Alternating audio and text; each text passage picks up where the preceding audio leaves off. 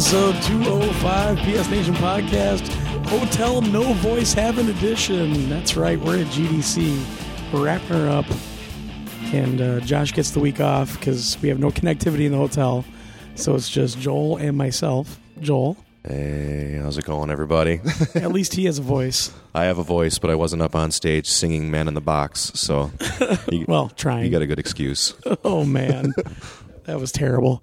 Yeah, so last night we decided to go out and party with our friend Amanda, who turned 25 yesterday. Yep, we're going to tell the world. So went out to a karaoke bar last night, and good times were had by most. Once we made it there safely, we had a great time. Oh, boy, yeah. San Francisco is very interesting, where you can literally not even take a right turn, but like just kind of veer off onto a street. And apparently crackheads are harmless, from what we've been told. Yeah, that's the first time I've ever heard that. Yeah, because you never see them on Cops every week. Yeah, no. Crackheads never get in any trouble. They don't rob, steal. They're just innocent people with a innocent problem. Wow, that was an interesting one. It got a little sketchy there for a minute. Yeah, that was different. We were by probably one of the most upscale malls I've ever been by, with the Nordstroms and those fancy stores, and then we take a wrong step. Next thing you know, we're in, I don't even know, Crack Row, I guess. I think that's what we'll call it from now on, Crack Row. That was crazy.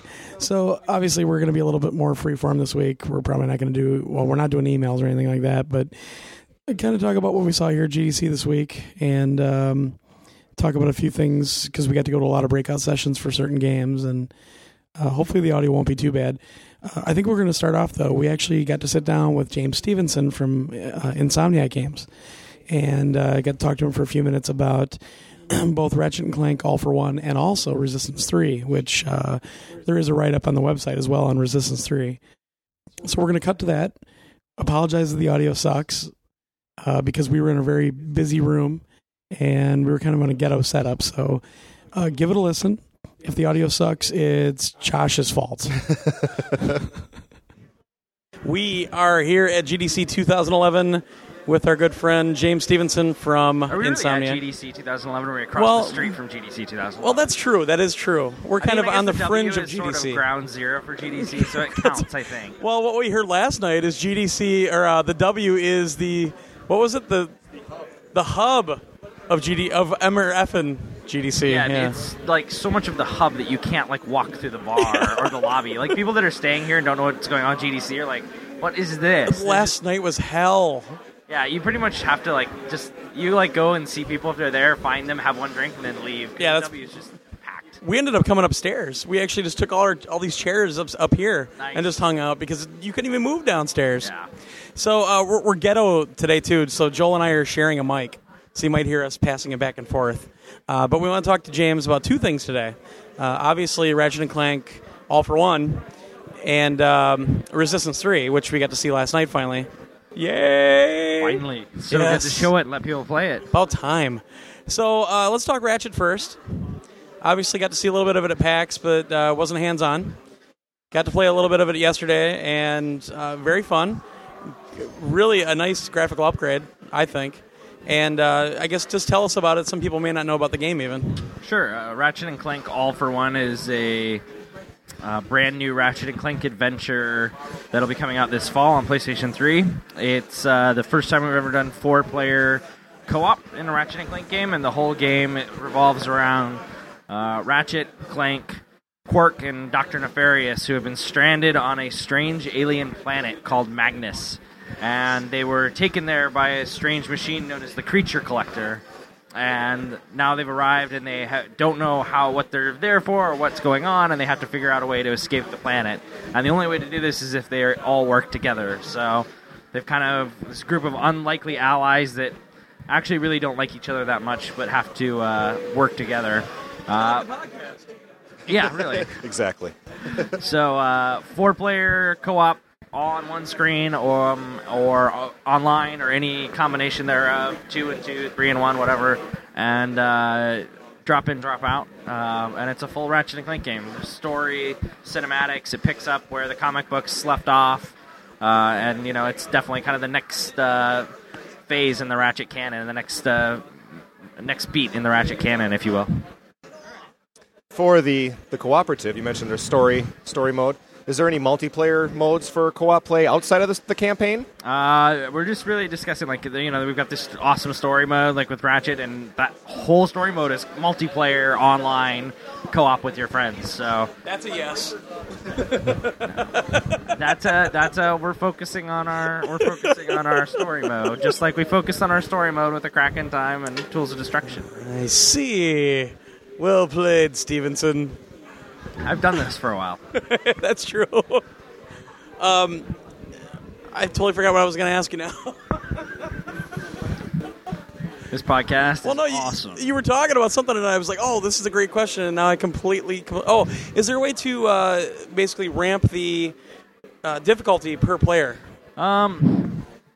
Yeah, I mean, not totally per player. We're still playing with that. We're gonna balance it as much as we can to accommodate different people of different playing abilities. I don't know if it'll be like, one player will be a lot more powerful than someone else if they set it on easy. There may be something like that too. We're still tweaking, but the goal definitely is that if you're playing, like, if it's the kids play video games, they want to have their parents play, or if it's the parents play video games, they want to get their younger kids playing with them. The game will be really friendly and encourage teamwork and work together. And then if you get a bunch of people who are really good and want to, like, harass each other and troll each other and throw each other off ledges, you can do that too. So there's really it's a game that any play style will work, and we want to make sure that all play styles are kind of accommodated, and you can have, like, a really friendly game and casual, or you can have a game where you're just griefing each other and all competing against each other to collect all the bolts and the critters and try and get new weapons and upgrades first and stuff like that. I think we need to do that to Josh. We'll make the plan now because he's not here. Or when we play this game with him. To this. Oh, he never listens to the show. That would require him to actually do something. I have to turn something electronic on, but I'm too old. Resistance 3. So that was the end of our Ratchet & Clank All for One segment. Can you tell I'm excited to talk about Resistance? It's coming out this fall. If you like Ratchet & Clank, you're going to like it very much. But we also have this other game coming out. It's pretty freaking cool. Can I swear on your podcast? It's pretty fucking cool. It's called Resistance 3. It's a sequel to a game called Resistance 2. That's coming out on September 6th. So what is your first question about Resistance 3? Can you ask me how awesome it is? Well, I first want to acknowledge that wonderful segue that you just provided after I rudely interrupted and said, Resistance. No, it's okay. I understand the excitement around Resistance, and I'm very excited to talk about it. I'm actually very excited about Resistance 3 myself, because it's really a lot of fun to play. So yeah, let's just talk about some of the new features. Sure. We played a little bit of the single player last night. I especially enjoyed the mini-boss. I think you said he was a mini-boss towards the end of that level. Yeah, the Chimeran Brawler. Yeah, kind of walking around on his knuckles, and I noticed immediately that he was a pretty intelligent AI character. I was trying to evade him, and he was chasing me around a building, so I thought I'd outsmart him by climbing up the ladder, getting on top of the building, and he was smarter than that. He climbed right up. So just talk about maybe the AI a little bit. He hopped up. So really with Resistance 3, it's actually been a big point of effort and focus has been to kind of work on enemy AI behavior, enemy awareness behavior. So I think we got some complaints in Resistance 2 and other games where, like, you would shoot one enemy or take one enemy out, everyone else would be woken up, or you cross a line, an invisible line, and all the enemies would wake up and start shooting at you all at once.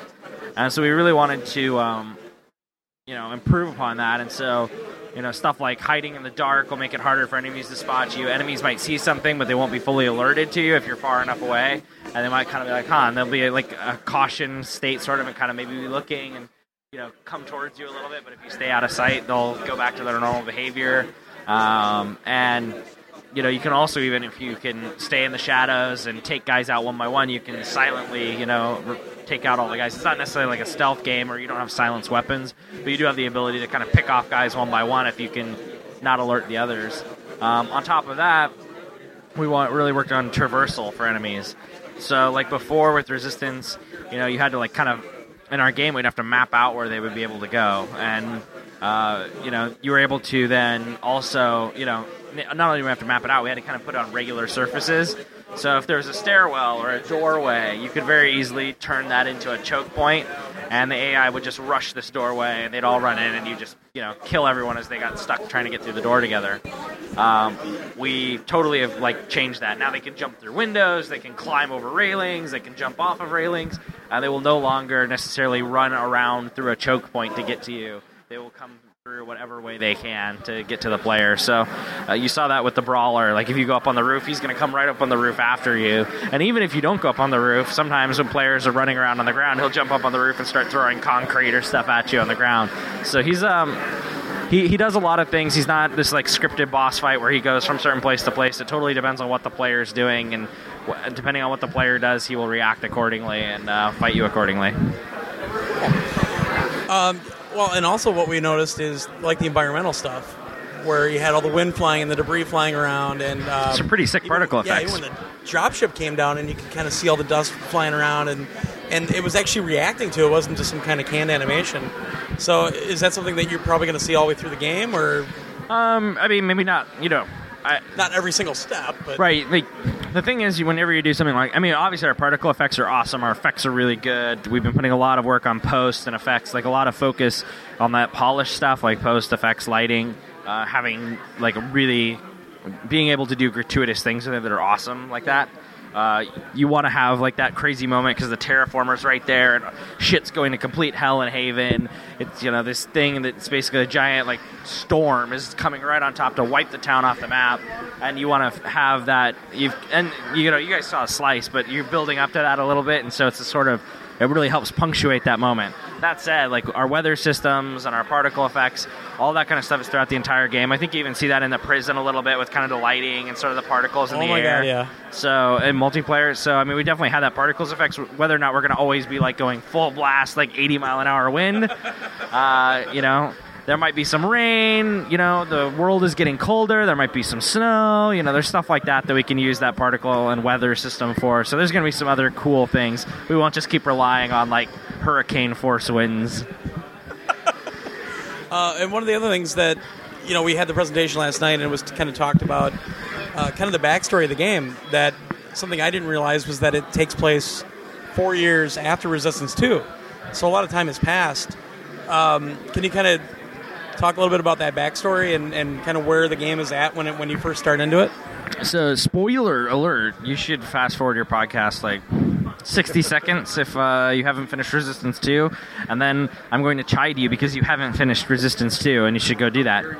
I know, embarrassing. If you're a PlayStation fan listening to a PlayStation podcast and you didn't play through R2, that's horrible. Okay, so here comes the spoiler. Nathan Hale gets his head blown off at the end of Resistance 2.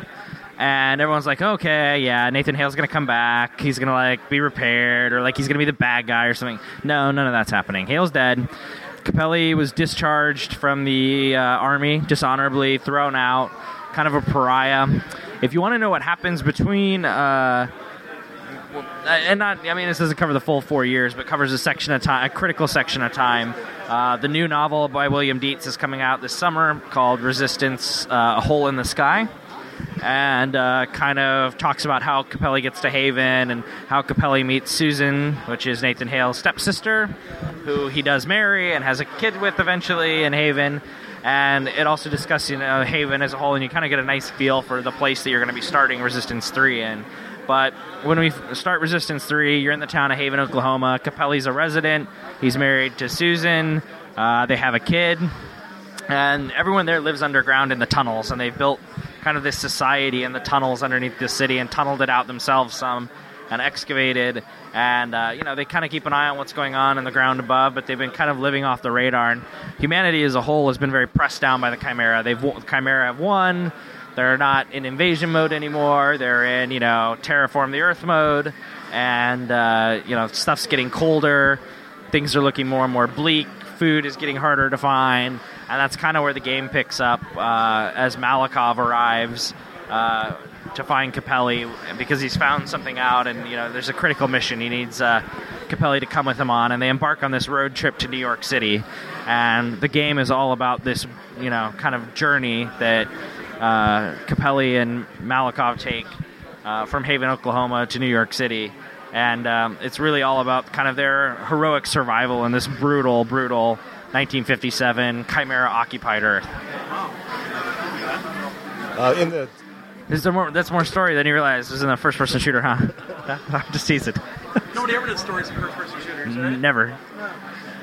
We noticed, of course, the inclusion of the weapon wheel is back. The weapon wheel is back. The primary and the secondary fire, but also different this time is upgradable weapons. Yeah. Can you talk a little bit about that and how that mechanic's going to play into the experience? Yeah, I mean, every weapon, almost every weapon gets upgrades in Resistance 3, and as you use them, they become more powerful. They generally, and it's not just like, oh, sweet, my weapon looks cooler and it kills guys faster.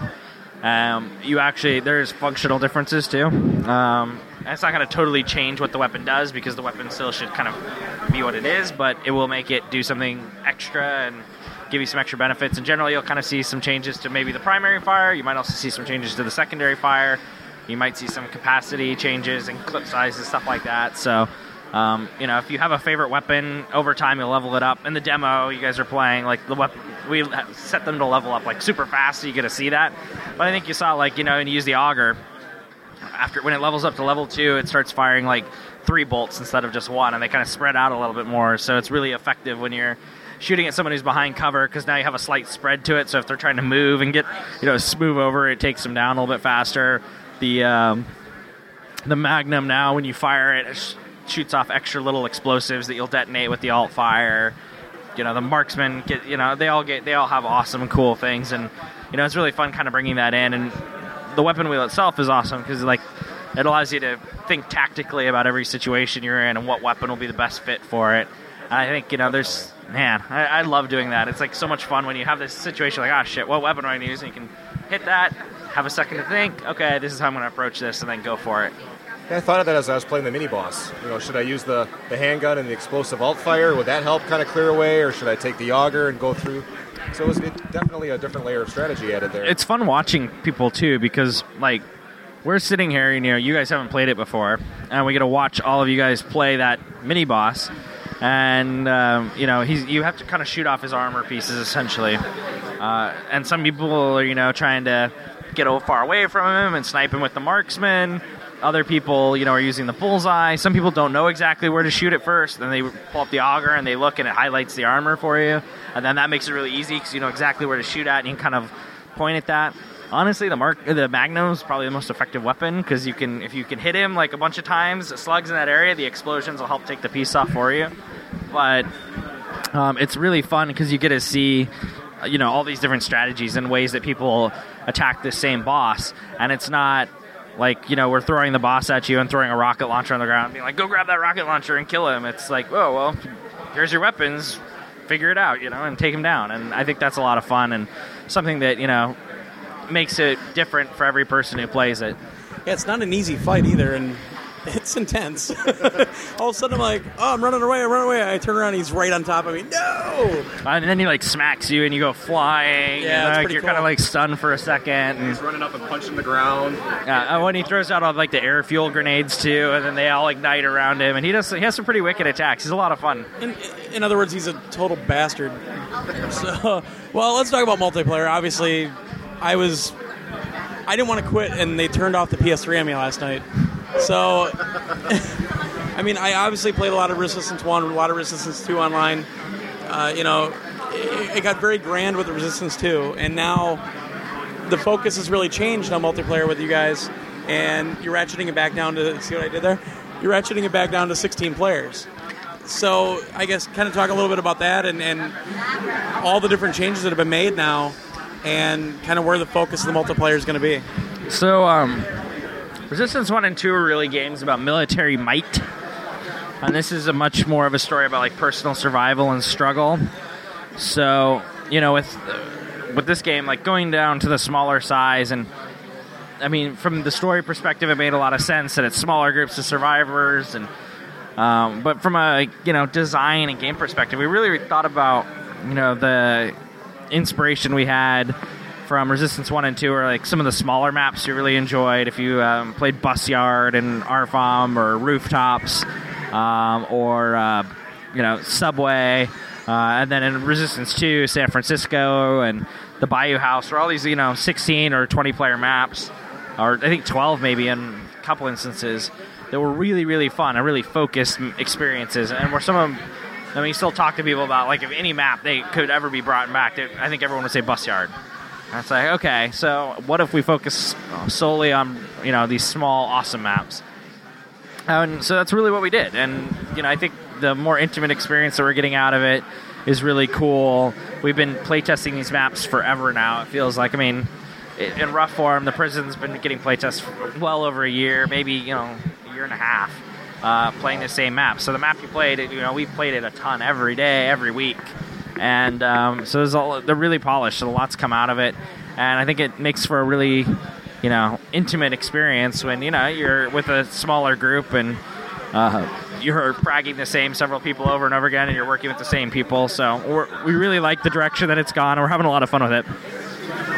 I also noticed a player progression system in the multiplayer, or maybe the directional pad was in use. So I don't know what to call this feature. Basically, different abilities that you could utilize as you were playing, and you kind of earned them as you were getting more kills or kill streaks. So there's we learned a lot about progression with Resistance 2 in two aspects. Both our multiplayer had progression, but our co-op did too. And we wanted to kind of bring some of that into multiplayer, especially like you think about, like we did, one of the things we had in co-op was every character had to support the other classes. And so we brought support abilities into multiplayer where you basically have two abilities, active abilities. You have a support ability and a tactical ability, and these are mapped to your D-pad left and right. And you have a bunch you can pick from. Everything in multiplayer you unlock by spending your points. You unlock weapons, you unlock upgrades to weapons, you unlock the abilities, you unlock upgrades to the abilities, you unlock attributes and upgrade to those attributes. And so you get to pick a support ability, and that mainly helps your team. So if that's dropping ammo, so guys on your team get secondary fire or get more clips or grenades, if it's dropping, or if it's maybe getting an extra, like a healing beacon, or being able to drop a bubble shield for your allies so you can take cover briefly somewhere. Then there's also tactical abilities, where that's, if you watch the B-roll that's out there and the video that's out there, like the dash ability. And these guys, they have different recharge rates, so you can't like just spam them over and over again. It takes a while for them to come back and stuff, but it's super powerful if you're like running away from someone. You can dash, or if you're trying to like come up on someone and sneak up on them and dash, and they'll see you and then you'll dash, you'll be right behind them and you'll spin around and like melee them. Totally awesome. There's tons of cool abilities, and then you also have the attributes, which are more of kind of those things you aren't activating all the time. So some of those might give you a faster rate of fire or a little bit more health and things like that. And then you also have the berserks, which reward you for playing well. We're still tweaking how all that works, but those are badass. Yeah, and they're different for each race. So if you're on the human side, it's a different set than it is if you're on the Chimera side. The Chimera have the ability to cloak. Yeah. The humans get a temporary riot shield, which is, pretty powerful in and of itself. But, the cloak lets you get a drop on someone. It can be a kill. The riot shield can bail you out. So there's some cool stuff, and there's more that, you hit later if you keep playing. I got this one last night that I don't know what it was doing, but it seemed like it was just a bunch of rockets flying out at everybody, and just, like, the whole room, just explosions everywhere in the room. Did you mutate? Was that what it was? Probably. Yeah, so there's a mutation ability, too, where if you're a Chimera, you can mutate into a Ravager with, like, the big Ravager weapon, and just, like... Is that the thing? I saw one guy, and I freaked out, and nobody was there to see it, but I saw one of the guys on my team, all of a sudden, like... all these bubbles started enveloping him, and the animation, the guy's like, oh my god, oh my god, oh my god, and it just enveloped him and killed him. Well, that's actually the Mutator, which is a new weapon in Resistance 3, and it's sort of this human-designed weapon, like you kind of Chimera biological attack that causes people to, like, basically kind of become gross and explode. Yeah. And as that levels up, like, it can eventually, like, turn... it can like possess them to make them, not possess them, but you hit them and they freak out and switch sides and go run at their friends and then explode on all of them and do damage. Wow, it's pretty awesome. Nobody was there watching. I'm like, oh my god, you gotta see this. Oh, there's just nobody around. One thing that I first noticed with the multiplayer is, holy crap, the graphics, just huge leap. You were seeing, like we were talking about, you could see dust floating in the light beams, and the textures are just so crisp and so clear. And the animation system, I think, that has to be a brand new animation system, because everything just seemed a lot cleaner this time. There's been some tweaks to animation. I mean, like, overall, though, just more time to polish stuff, more time to focus. The smaller map size definitely helps. Anytime you're creating less geometry in areas, like, then art has, a lot less to worry about. So, I mean, all those things are helping, bring a much more polished experience. I think it really, as a whole, everything we're doing on Resistance 3 is about focus and about polish and about making every element of the game that we have in the game really, really good and strong. And, we want that to be a very consistent experience across the board, whether that's from single player to, co-op through the single player campaign to multiplayer. All right, well, I think we've taken enough of your time. So, seriously, really loved what we saw with the Resistance 3. All for One's looking great. It looks like it's going to be an absolute blast. And like I said, we're going to have to turn on Josh in that game. You should turn on Josh. It'll be pretty funny. Totally turn on. Yeah, both games will be out this fall. Resistance in September 6th. Ratchet and Clank in fall. Sometime. We haven't announced yet, but I mean, yeah, we'll have a date soon. It will be out this fall. It's coming along really well. And if you are in the LA area or nearby, we're doing a big community day on March 29th at the Egyptian Theater in Hollywood. You should check out our Facebook and website. We'll have links to all the pertinent information. But if you want to play Resistance 3, if you want to play Ratchet and Clank All for One, if you want to see demos that we've only shown to press and there's not even videos online of, and hear announcements and get cool swag and all sorts of other awesomeness, nice. You should be coming to that event. So when are you guys bringing that to Wisconsin? March 30th, right. That was yesterday, man. What the hell, you missed it? It's Insomniac on tour. I don't know, yeah. At least you can come by and get some Culvers. I do love me some Culvers, man. The Culvers. There's a reason. The Butterburgers are amazing. Hell yeah. All right, James, thanks very much. Thank you, guys. Appreciate it. We'll talk to you soon. All right, cool.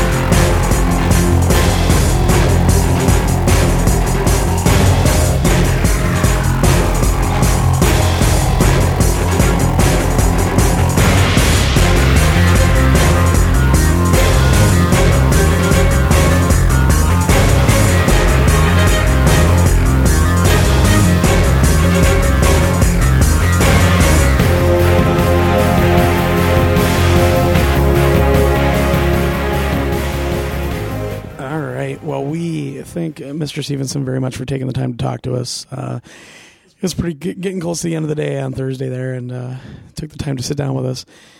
So, yeah, I mean, All for One, we played it. It looks really cool. We really didn't get too deep into it, though, but the whole co-op idea and having the drop-in, drop-out is quite nice, actually. A lot of good voice work in the game. The visuals are very, very crisp, very stunning. So, obviously... It's not probably our bag too much, so I think we glossed over a little bit, but I don't want it to seem like we're glossing over the game itself. I think it is actually a really good game, but we'll see. I didn't get the opportunity to play it, unfortunately. I think that setup was monopolized for most of the week. So they had people there pretty much all the time. So, it was tough to get to that one. And Resistance 3, I mean, wow. They're really bringing it back to what Resistance 1 was and amping it up quite a bit. Yeah, I very pleasantly surprised with Resistance 3, and obviously Resistance 1 was just a fabulous game, and Resistance 2, I think, critically, maybe not as popular, but I think Insomniac obviously is very tied into their community, has taken a lot of the criticism and a lot of the feedback to heart, and has really put forth the effort that's going to make their fans happy. And I think it showed. And, going back to Resistance 1, that's not a bad thing as far as not at all. Gameplay, the weapon wheel. And I can't even put my finger on what about Resistance 3 just makes it so much better. It just seemed like everything about it, it's very fluid, smooth gameplay. Very. Even in the multiplayer we were playing. Oh, the multiplayer is really good. I mean, it's not Killzone. It's not Call of Duty. It's its own thing again. And, you know, I saw some people on Twitter kind of complaining that it's only 16 player, but I'm telling you what, it's 16 player. It's not only 16 player. It's really, really focused. It's very tight, very action packed. The maps look just fantastic, though. I mean, they really upped it a notch in terms of graphics and just visuals overall, and the game played incredibly smooth. I mean, I'm not BSing when I said, I mean, they kicked me off the machine. I was having a blast playing the testers. Even when they started playing for real, quote unquote, and they were walking around like a wolf pack, you know, all armed with different types of weapons. But I held my own, and I mean, I was enjoying the shit out of that game. So I think it really does stand on its own, and they've done some really unique stuff that you haven't seen in any other game. I mean, it's still a mishmash, obviously, but I do like the fact that they kind of made it so that each race has its own unique weapons and abilities, that kind of thing. So, yeah, very, very cool. Definitely. I think James summed it up pretty well. I don't know if I can add much more to what he said. Oh, yeah. He knows it. He knows it better than anybody. And check out that community event they have going on in L.A. Holy crap. End of March. Of course, you're coming to GDC, so you probably won't be able to make that event there. Listeners. Yeah, I don't think I'm making that. No. But if you want to get your hands on Resistance 3, you'll have an opportunity just like we did in L.A. end of March. I'll just say it's worth it. Yeah, and we spent some time, and I wanted to cover this just a little bit, talking about technology and the way the platform, not Sony necessarily, but just next gen in general, seems to throw everything at the wall. You know, 3D, you know, great sound, 800 million players, and you know, it was refreshing to see a developer kind of dial back a little bit. You know, we don't need to have 64 players, 128 players. We're going to focus in on what makes more sense for our game. And exactly. I heard or I saw a lot of people on Twitter complaining that the game didn't have X number of players. And I have to admit, I kind of like that, you know, because and the reason for that was they're focusing on the game, and it just made sense for their game.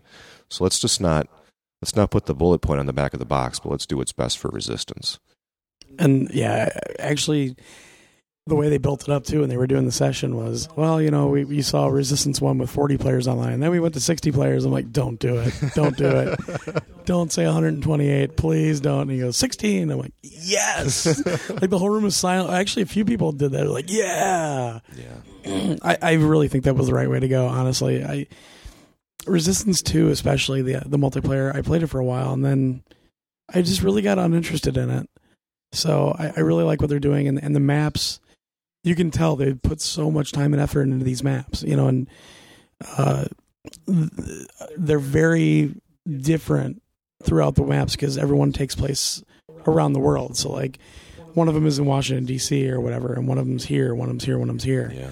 And so none of I don't think any of the two maps are going to look alike, basically. That's what they were saying, yeah. Yeah, from what it sounds like. Yeah, we didn't see, I think we saw one map in the multiplayer session we were playing. But yeah, I think they're going to have the single player and co-op will be in the U.S., whereas the rest will be around the world. So yeah, anxious to see more, but very impressed. Yeah. So what next? Pixel Junk Shooter 2? Talk a little bit about that one. Yeah. Obviously, the review's up. Josh did his job and put the review up. Held up his end of the bargain since he didn't get to come to GDC. Well, since he decided not to come to GDC. I'm just going to put that on his shoulders, too. Miss you, Josh. Miss you.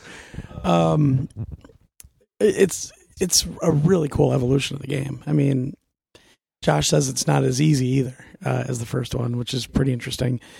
But, I mean, let's focus on the multiplayer. I don't even know if you've tried it yet. But no, I haven't. Actually, being here at GDC, I haven't been at home to be able to play this game. Probably my only regret for this week is I'm missing out on a new Pixel Junk game. Wait, you didn't bring your PS3? Fired. I was going to grab one of those dev kits last night, but security stopped me at the door. So yeah, I tried to get away with one too, but they wouldn't let me, bastards.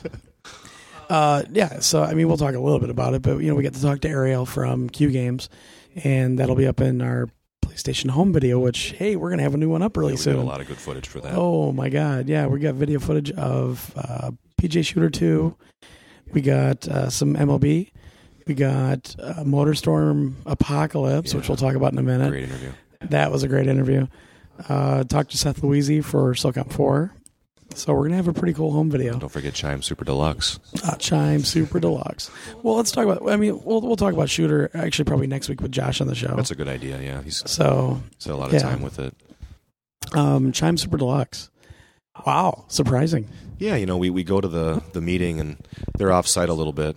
Yeah, and, a few blocks. Yeah, we get a little off the beaten path, not too far, and we walk in there and it's a music studio, a recording studio. That was cool. And I'm thinking to myself, that's kind of a neat place to show off their game and probably convenient. And and then I realized after talking to the gentleman Steve that I think them being in a music studio was on purpose because their game is very tied into music and sampling and DJing, and it's definitely about the music. So clever. Very, very. Now, this game actually started on the Xbox 360. It was like some kind of a community thing where if you made the game, they would fund it, but all the funds went to charity or something. Yeah, I think. And they were really the only ones that participated like all the way through from what it sounded like. The game's also out on PC, but PS3 version, they really went all out. Number one, they added multiplayer, added some exclusive tracks, and actually put a whole new graphics engine in it. So it's a whole new rendering engine. But when you look at it, and it was really tough. I was watching it on YouTube, and it looks like Luminous, except like you see the entire board laid out. Right. So it's got the thing swiping across and everything, and I didn't really make any sense. And then he explained it, and it just popped in my head. Oh my God, that makes perfect sense. Yeah, it's definitely one of those games that if you just watch a YouTube video, you will not understand what was going on. And I had to pick his brain a little bit just to kind of get my hands around it and figure it out. And you were sitting there playing it, I think, as we were kind of talking. After I was trying to play it. Oh, yeah. After we kind of wrapped our hands around it and our arms around it a little bit, our brains around it, I guess, started to make a heck of a lot more sense. And looks like a very relaxing sort of ambient game. And, you can definitely a score element, but you can just use it to relax with some samples. And I think it's going to have some good competitive multiplayer potentially, or score chasing. Up to 4-player on the couch. Very cool though. It's basically it's a synthesizer. So every block you lay down adds another element to the music, and you're trying to get full coverage on the board. And there's combo system built into it. You can actually kind of build upon what you've built on before. You can layer everything. But it's all like Tetris pieces, basically, and you're just using all these shapes to try to fill things in. Yeah, and it's not like DJ Hero where you're trying to manipulate the music. Right. The music's already there. The order in which you put your blocks is the order in which you hear some of the samples that are underneath the track. But as you fill out the whole board, you hear the whole thing. But it's neat just to uncover the different sections of the songs and hear them like that. And a very eclectic group of musical, of artists.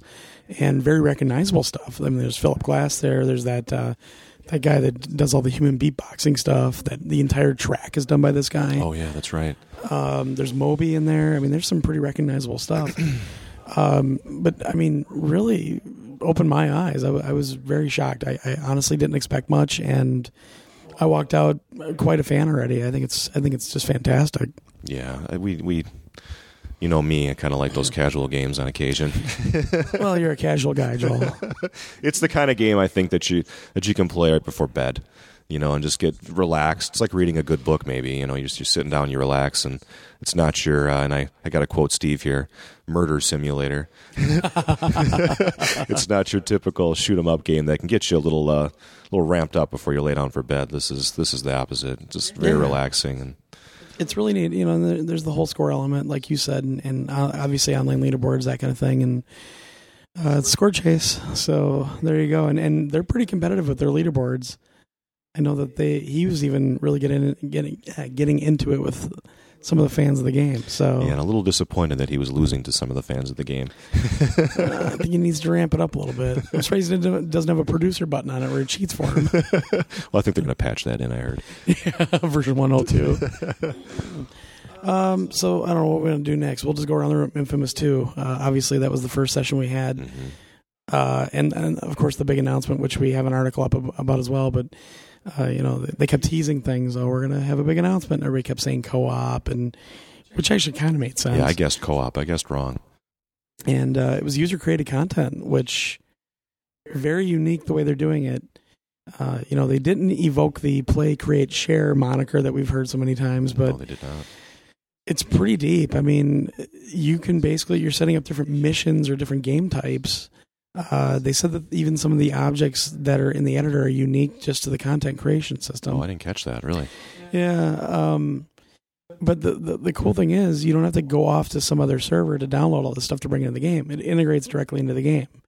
So when you have those kind of floating orbs that indicate a new mission, you'll just see those start to pop up, and that's all the user-created stuff. Yeah, the user-created orbs or missions were in a unique color.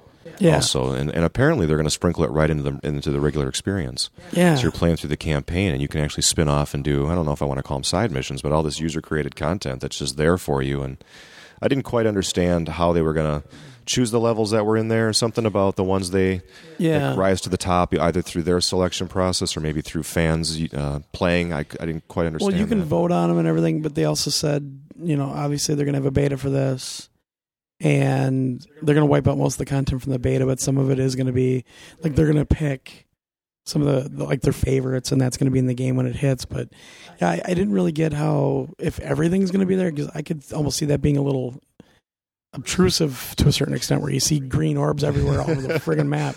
Yeah, but it's neat. I mean, the entire map is open to you, and you can do it wherever you want. We saw a ring race that you were talking about. Yeah, it reminded me of Crackdown a little bit, where you're climbing up, you're getting through those rings in a certain amount of time, and you get also like Motorstorm, those where you're going through the gates, you're gaining additional time. But the beauty is you design it how you want. I mean, if you want to put a couple seconds every time you hit one of those rings, you can do it. Yep. If you hit that ring and you want to trigger some event with enemies coming at you, I mean, you literally can design whatever you want. And I wish I would have spent some time watching them create a level. I didn't do that. I was too busy playing. I kept looking over. Yeah, we only had so much time to play it, so we wanted to play it. But they had a couple people there demonstrating. Yeah, it was neat. I mean, I was watching the tool set and everything, and it looked really, really intuitive. I was pretty impressed with it. And they had some creative stuff that we could play. And, there was that ring race, and then they had a shooting gallery with all the enemies kind of up on these platforms. And there's this new power that Cole has where you can kind of grab something and throw it like telekinesis or something. Levitation or something. Yeah.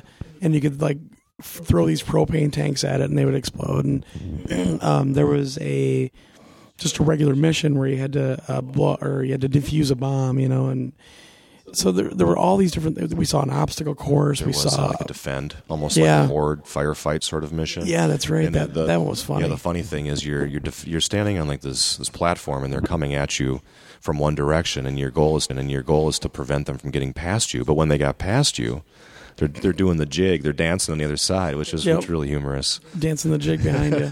And the funny thing is, you could still take them out, but it didn't go against your numbers. Exactly. So that was really cool.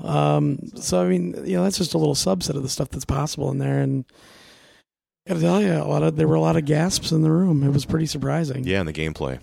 The gameplay at its core, and let's forget the user-created content for a second. The game, oh my God. It felt really good, plays well. It's exactly what I expected Infamous 2 to feel like. Take the first game, which already, in my opinion, played damn well and felt good, and add another layer of polish to it. And it was smooth, and I felt more like a superhero this time around. They empowered you, and the way the non-playable characters were reacting. So they had sort of a good evil element going on. You could choose which way to go. Right. And then depending on that, the people are reacting to you. So if you go to the good side, you have all these cops that are sort of helping you. But if you go to the bad side, the cops are shooting at you. And then you see people running down the streets, screaming, raising their arms in the air. And a little bit of a different character design as well, I noticed. Zeke looked a little bit different. Wow. He's just a big fat Elvis now. Yeah, he's Tort Elvis. Yeah. From Dred Zeppelin. Nice. Well, I mean, I think one of the major changes that we both noticed was the combat system, the hand-to-hand combat. Wow. Oh, yeah, the melee. Because you've got that I don't even know what the hell it is now, that double-pronged metal fork thing. Wow. I mean, the melee combat has really, really been improved and is incredibly smooth now. But like you said, the graphics definitely took an upgrade. Yes. The destructible stuff, which shocked the hell out of me because I wasn't used to it. I was under a balcony and I was shooting stuff, and all of a sudden, the whole thing just came crashing down. I'm like, shit, and, like rolled out of the way. But I mean, at its core, it's still Infamous, and it still plays like Infamous. And I did have one problem though when I was up on top of that truck, and there was an electric wire, or the bus. It's an electric bus, you know. Oh yeah, that's right. So it's got the electric wires above it that it gets its power from. I kept trying to jump on top of the bus, and fucking Cole just kept jumping on the goddamn electric wires, and I couldn't get off of there, so I had to jump off onto the ground and then back up onto the bus. So. Yeah, a little bit of the sly sticky feet there. Yeah, that was a little frustrating. Plus, there was that spot when you got up on the bus, you had to pry open like the electric box. Yeah, and you had to basically shut that down to shut everything else down again. The mission. Yeah, and we saw a lot of people struggling to figure that out. Well, that's because they weren't reading.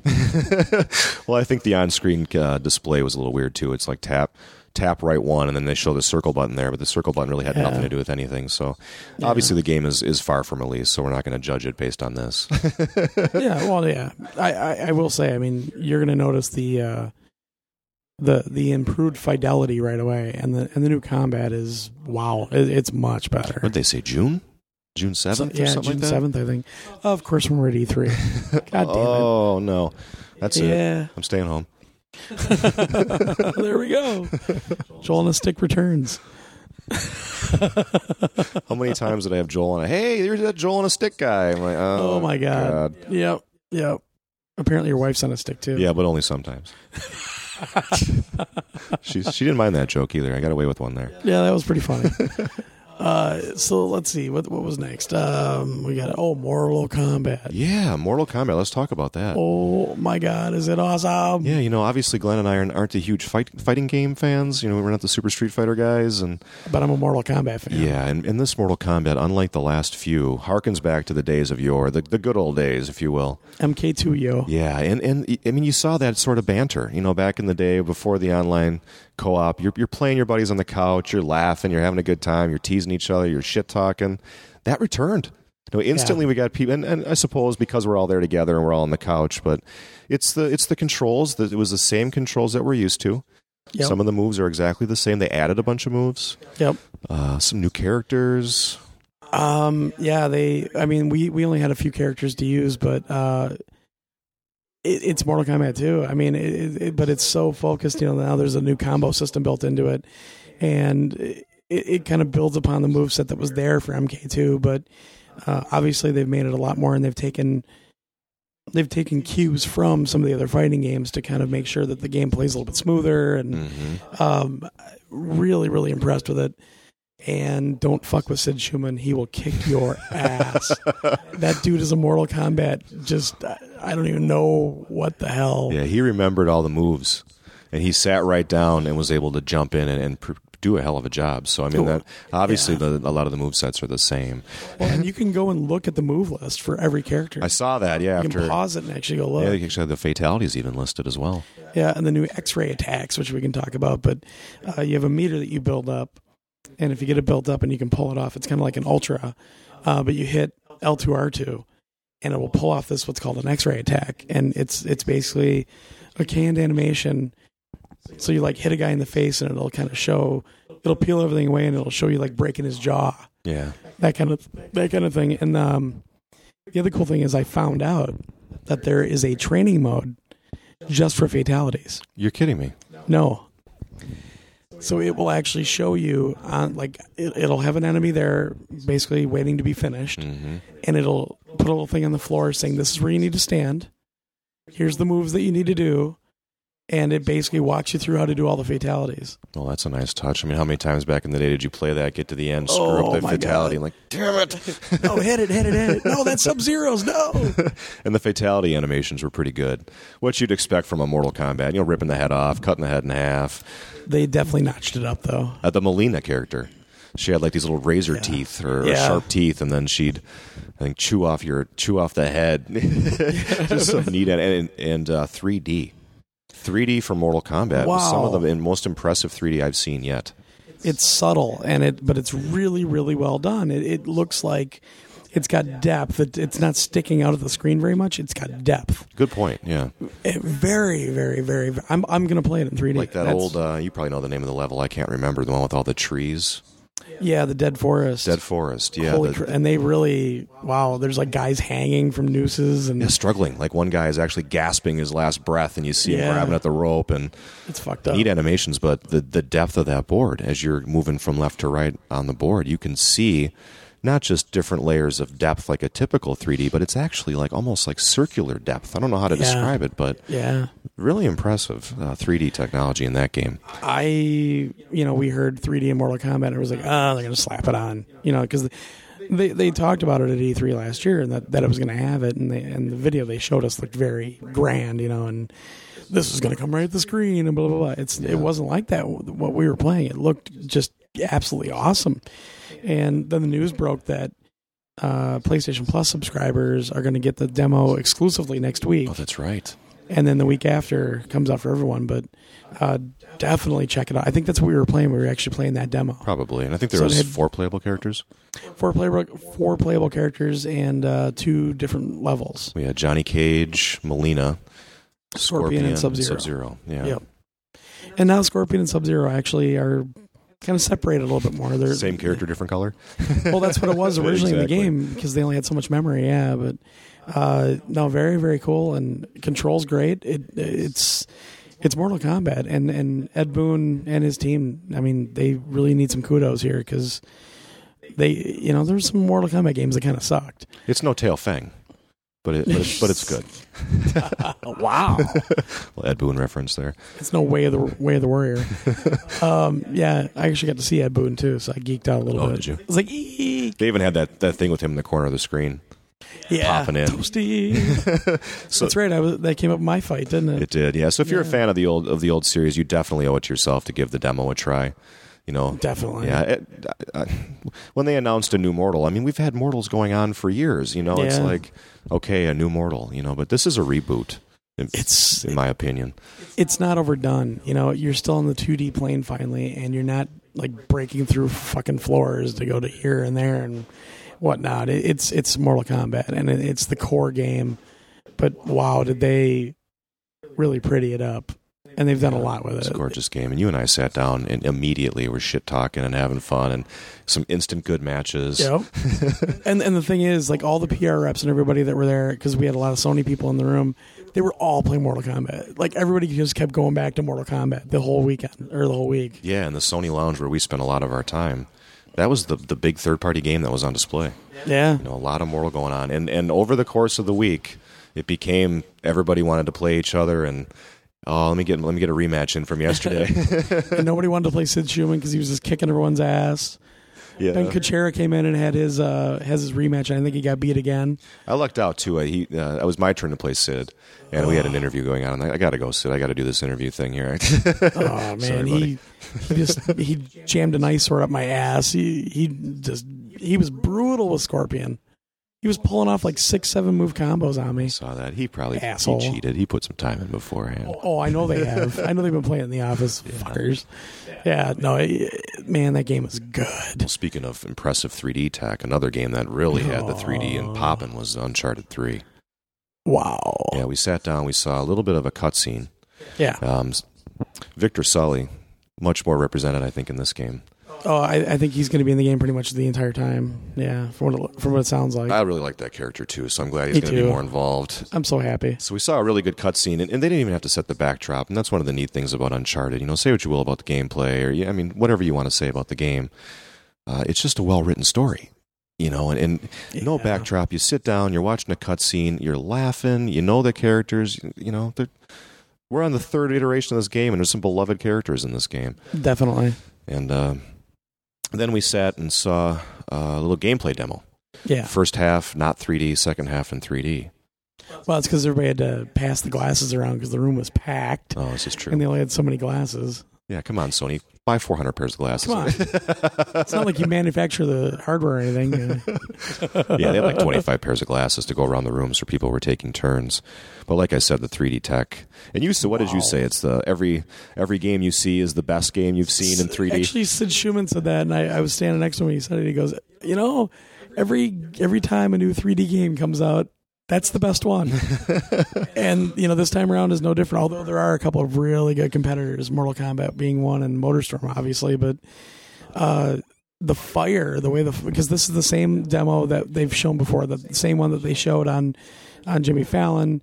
It was just a little more extended. So we got to see more at the beginning of it when they're torching that villa. Mm-hmm. But the fire, the way they rendered it in 3D, wow! Especially at the end of it, you're kind of hanging over this spiral staircase, or a squared off spiral staircase, and it all starts just falling down. And I mean, you're looking into this pit of blackness. Oh yeah, all in 3D, and but the textures were some of the cleanest textures I've seen in 3D.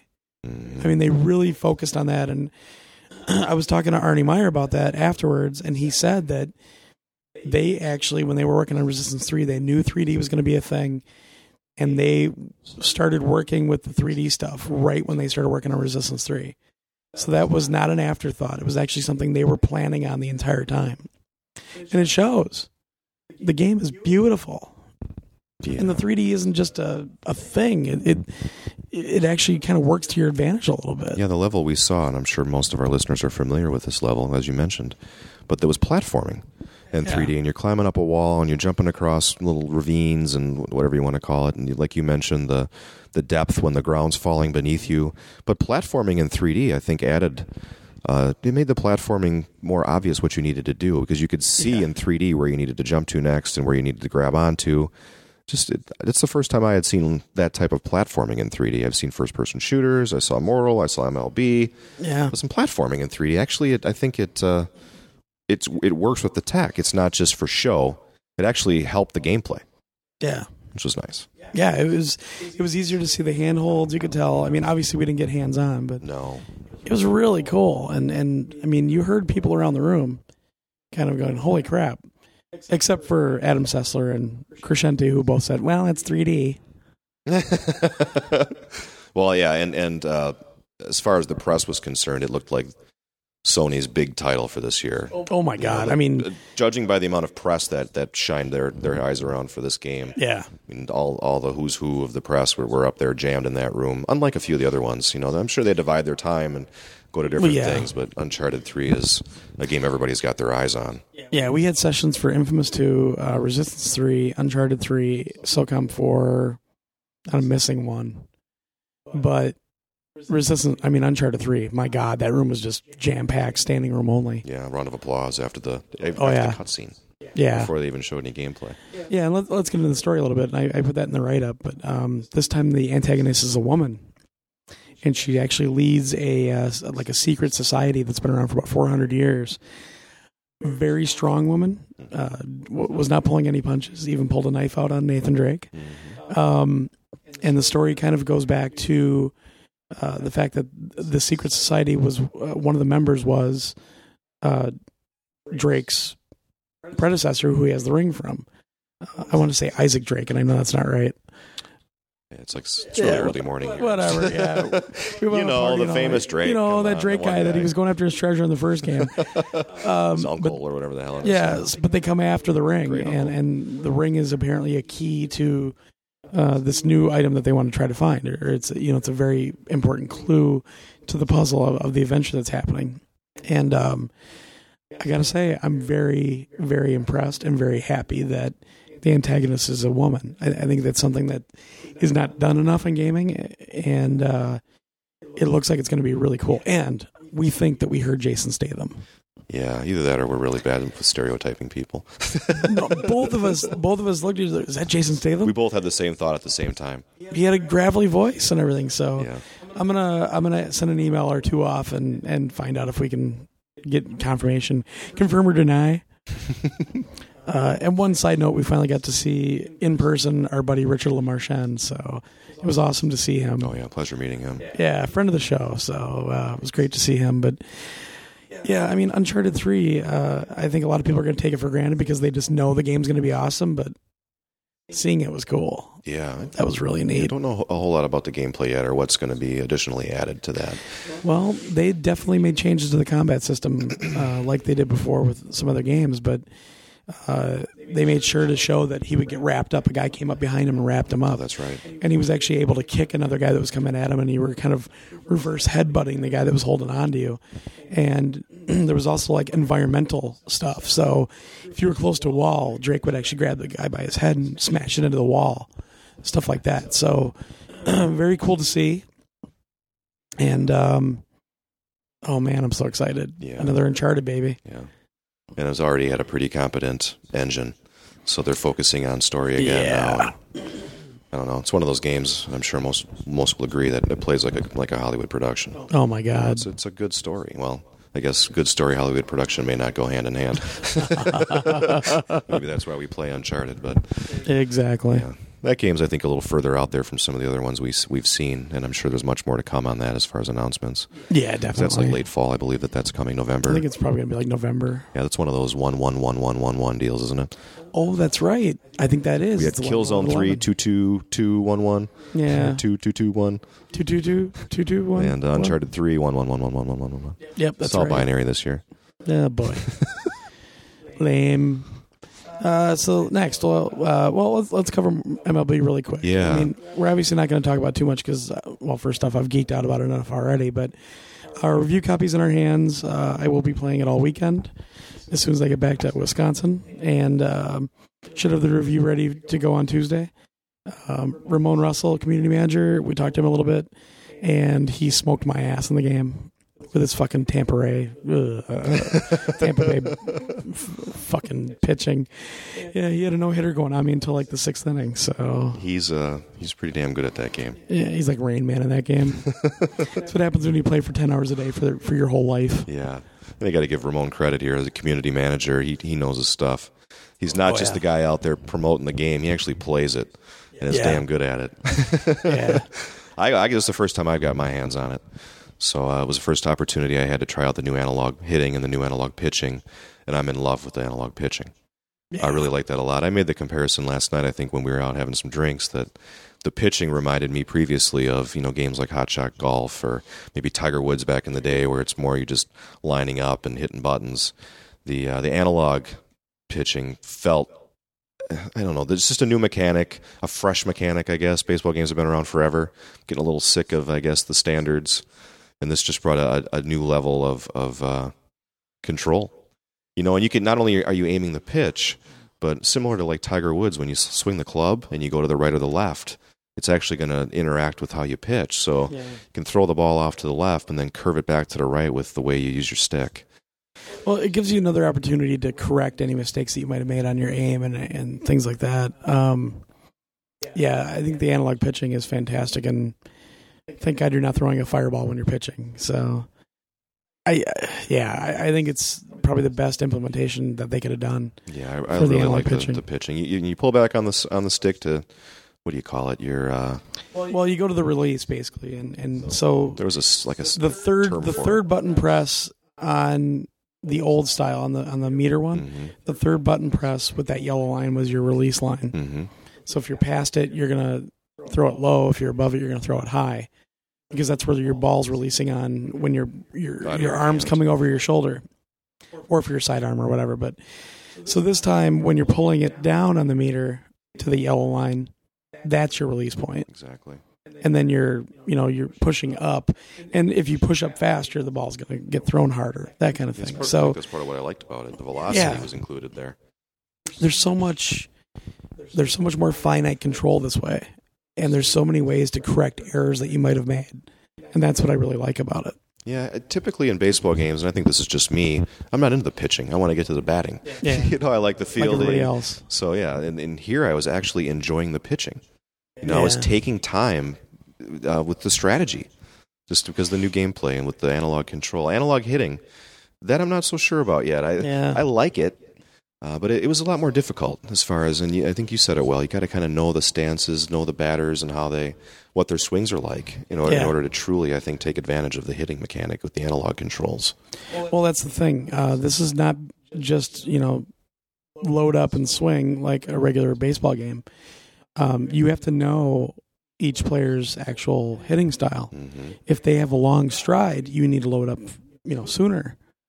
And it's all based on the real players. So I think the analog hitting is really there for the hardcore. I think other people can be successful at it, but it takes some time. It took a number of games for people to get used to it, not just a couple of innings.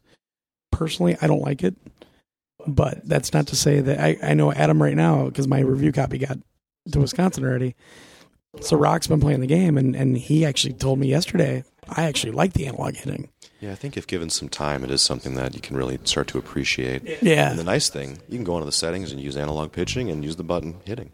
Yep. Play however you want. It's not all or nothing, analog or not. I mean, you set you use which one you want, and that was nice. And it probably took me 2 games before I even got a couple of hits. It took me a while to get a little used to the analog hitting, analog pitching. Man, I was right in there in second inning. I was.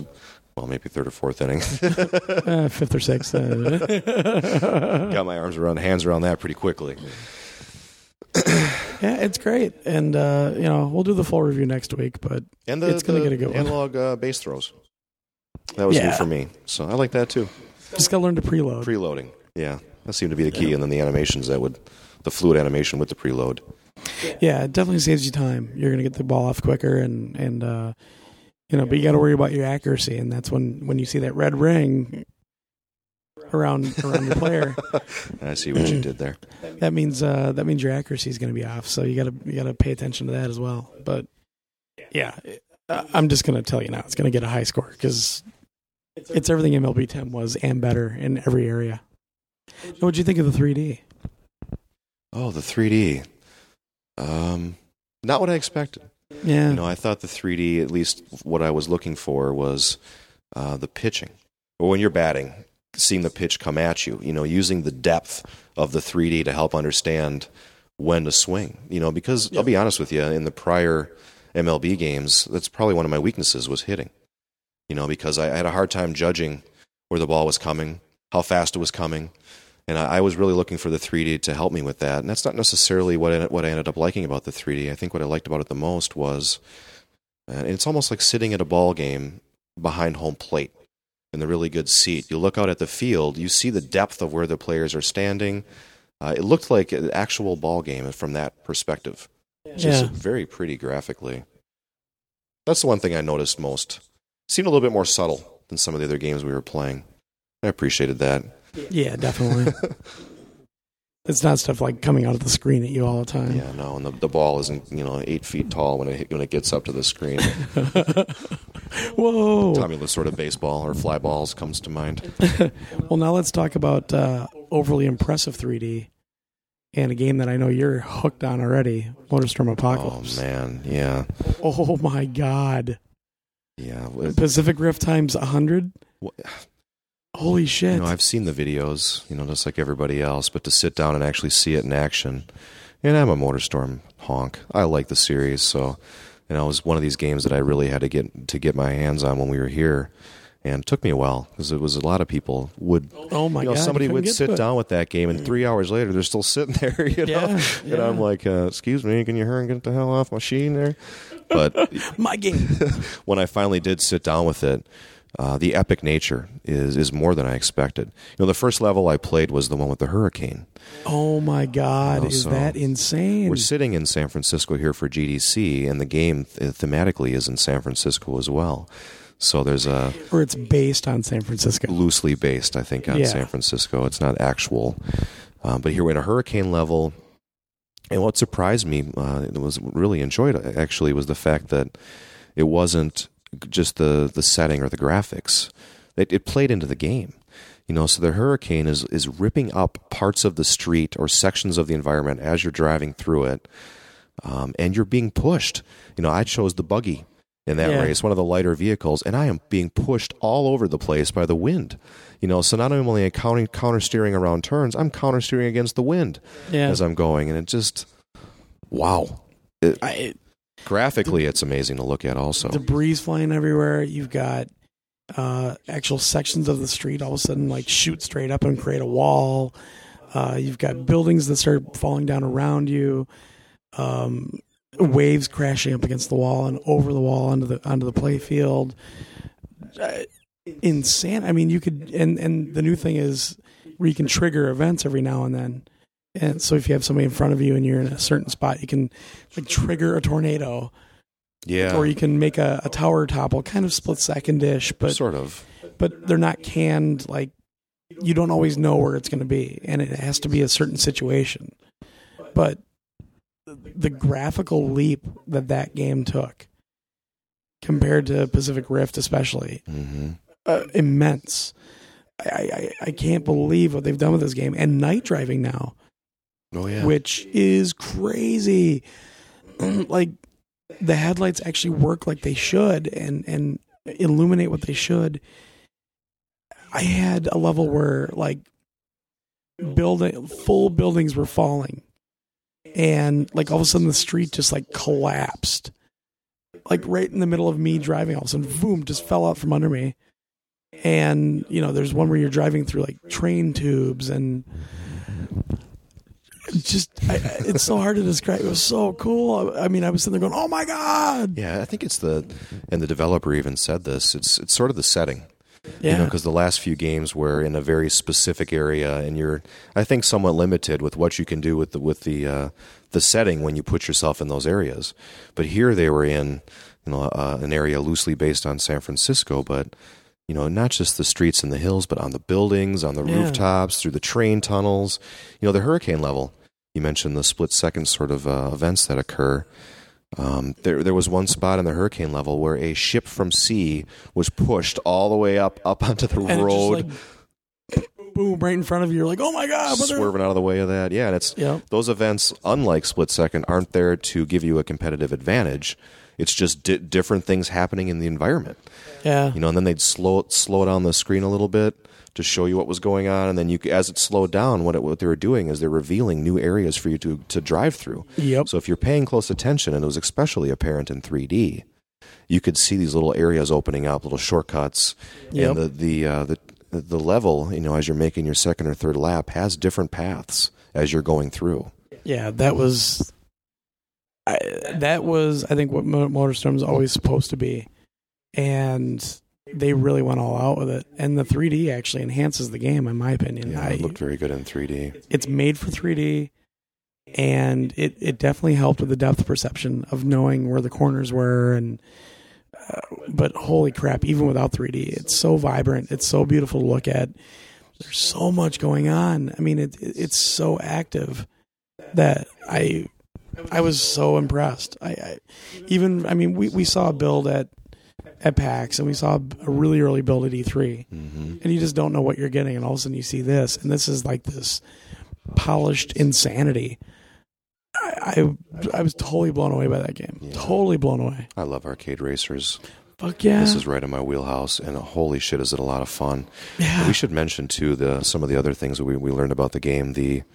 There's some sort of betting. I think when you're in the multiplayer, you have, I don't know if it's chips or coins or money, or I don't quite remember what he was telling, but you basically can wager against rivals before you race, and if you beat your rival after wagering against them, you get more credit. If you lose more credit. So that was kind of neat. The whole apparently it really is creating some neat rivalries amongst certain players. And they did invoke the Play, Create, Share moniker. Indeed. And I didn't get to see exactly what they're going to do there, but it's got some neat ideas lined up for adding more shit. I'm still playing through Pacific Rift. Not that I needed more legs on this game. It's a huge game, but they're going to give the players a level of control with the levels, and it's not designing your own levels. It's different than that. I think it's doing like alternate rule sets paths or something. maybe, Well, it sounded like you could do game type changes where you could set it up for, different. What am I looking for? Conditions and that kind of thing. But he didn't really. I think they're trying to keep that a little secret still. Yeah, he didn't go into a lot of detail there. The review codes, I think, are out in Europe. Yeah. So I'm sure, and I think was this a patch? I think he was going to add later on with this extra Play, create, share? I think thinking that, it might be. Yeah. So we have it on video. I don't know. Yeah. Go watch our home episode, which will be out soon. Put the pressure on now, you fucker. Because there's a really good interview we got with the developer there. He was awesome. He was like the lead game designer or something. Yeah, and he really well spoken of the game. Yeah, he was great. Easiest interview I've ever done. What would you say you do here? Practically sitting on my lap. It was a little intimate interview, but it was pretty hot, you gotta say. All right, well, yeah, I keep your eyes out for that one. Holy shit. Next, well, I can talk a little bit about SOCOM 4 because someone didn't decide not to show up yesterday. Mm-hmm. Well, I'm in San Francisco, and I decided I might as well see a little bit of the city. Yeah, abandoned me. So SOCOM 4, wow, it's back. It's actually back. Zipper's back. We get to see a little bit. They talked about a new mode that they announced that I actually should have put a post up this morning, but we can't get connectivity here at this hotel. But and I'm going to get the name wrong, but it's like bomb run or bomb defusal, basically. So what you basically have to do is one of your teammate is a bomb diffuser. So he gets this really big like bomb squad suit. And he also has an automatic shotgun and I think a grenade launcher. So in other words, he's kind of a badass. But you have to basically protect him while he goes and tries to defuse 3 bombs on the map. You definitely have to work as a team. And I found out very quickly the games journalists don't know how to work as a team. And I also heard one idiot, because we all have Bluetooth headsets for it, I heard one idiot in my headset go, I just don't know. I don't like how this is kind of offset. You know, the aiming and everything. And I even said right in the Bluetooth, I'm like, have you ever played a SOCOM title, you fucking moron? Yeah. God, I hate people sometimes. Man, the graphics are awesome. It plays really well. You can shoot out of a window now. Great control. Really, seriously well done. And obviously, I'm not one of the SOCOM zealots. I'm not nitpicking every little thing, but I'm telling you, it really reminisced back to SOCOM 2 for me. Really, really solid. And I'm very, very happy with it so far. Ooh, I'm hiccuping. Breakfast. I know you played some of it with the sharpshooter. I saw. Maybe it was the sharpshooter itself, and then the comfort level. Having the move controller at your hip might have been a different experience. Per se. I did do that. Did you try that? Yeah, I did do that. Okay, so the move controls are excellent. The sharpshooter can suck it. I can easily see using the sharpshooter for like an on-rail shooter, like a Time Crisis, Dead Space Extraction. I will not use that sharpshooter for a first-person shooter. It's a comfort thing, though, is it right? You want to sit down for a couple hours and not have to have that thing cocked up on your shoulder. But you're making these broad movements right and left to turn the fucking screen. Yeah, true point. Whereas if you're pivoting on your hip, you're just pivoting. You're not moving your arm back and forth with this big, wide motion. Also, I think having the nav controller where it is, and at the front under the end of the barrel is uncomfortable. I was always looking down to see if I could hit a button. It's a neat peripheral. Mm-hmm. And like I said, I easily could see using it for an on-rail shooter. I will not use it for a first-person shooter. I tried it with Killzone 3, and I tried it with SOCOM. I will not use it for that. Yeah, I think you're right. Probably better for light gun games or rail shooter type games. Yeah, no. With Move, it's great. It's Killzone 3. It works really well. I actually think it's a little bit tighter than Killzone 3. Their dead zones are a little bit different, so you have to get used to it. But I was very, very accurate with it. It worked really well. It's not slapped on. I mean, they really thought out the move controls, and I'm very impressed. 3D, very unique take on 3D, very subtle, very well done. That one I might actually play all the way through in 3D. Seriously, I think it's because of its slower nature. Yeah, it's not this frantic action like Killzone 3.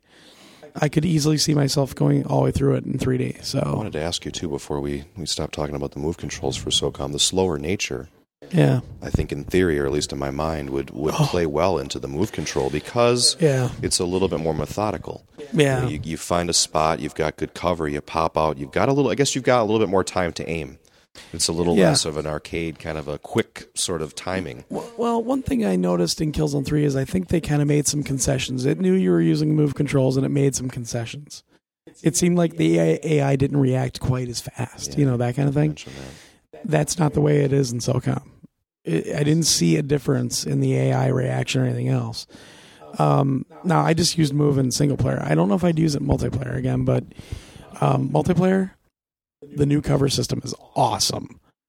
Like, I could pop up over the top. I could move over to the side and pop over through the side. It's really, really good. I love the cover system that they put in this game. Yeah, the move controls, they didn't even have it really set up for us in multiplayer. Oh, they didn't? No, they did. They had the multiplayer all the way around the room, and then they had the single player up on the main screen in 3D because they had this huge, remember, what was that, like a 65-inch Bravia? Oh, geez, it was huge. Bigger. Yeah, it was huge. Yeah.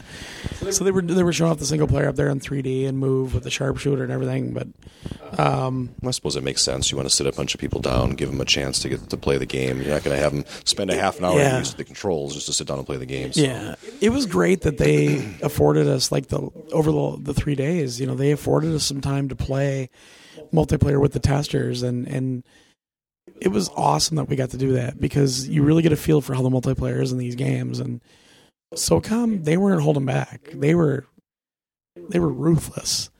Luckily, there were about 3 of us that knew what the fuck we were doing. Yeah, unlike Resistance 3, we're sitting there, and I was owning. Oh my God. I was owning. I'm like, wait a minute, so this is my game. This is my. And then talking to the guys from Insomniac, and I think I picked up on this after a while. I'm like, hey, wait a minute, who are we playing against here? Is this testers? And of course, it was testers, and they admitted to me that they were going easy on us. Yeah, they were told to go easy on everybody until 6:00, and then 6:00 rolled around. All of a sudden, the wolf pack's walking around. One of them's got a shotgun, one of them's got a regular rifle, and one of them's got a sniper rifle. So if you just come around the corner, the guy with the shotgun's going to get you. If you're off in the distance, the guy with the sniper rifle is going to get you. If you walk into a room that's packed, the guy with the machine gun's going to go after you. So very good teamwork for those testers. Yeah, but I mowed them all down. Fuck them. Well, I remember your stats. You're like, what, 19-2, 8 assists, and then all of a sudden 6:00 hits. It's more like 10-7. Yeah. Well, but the problem was also, and this isn't making an excuse because they were really good. I mean, obviously these people play this game every day. They play all the time.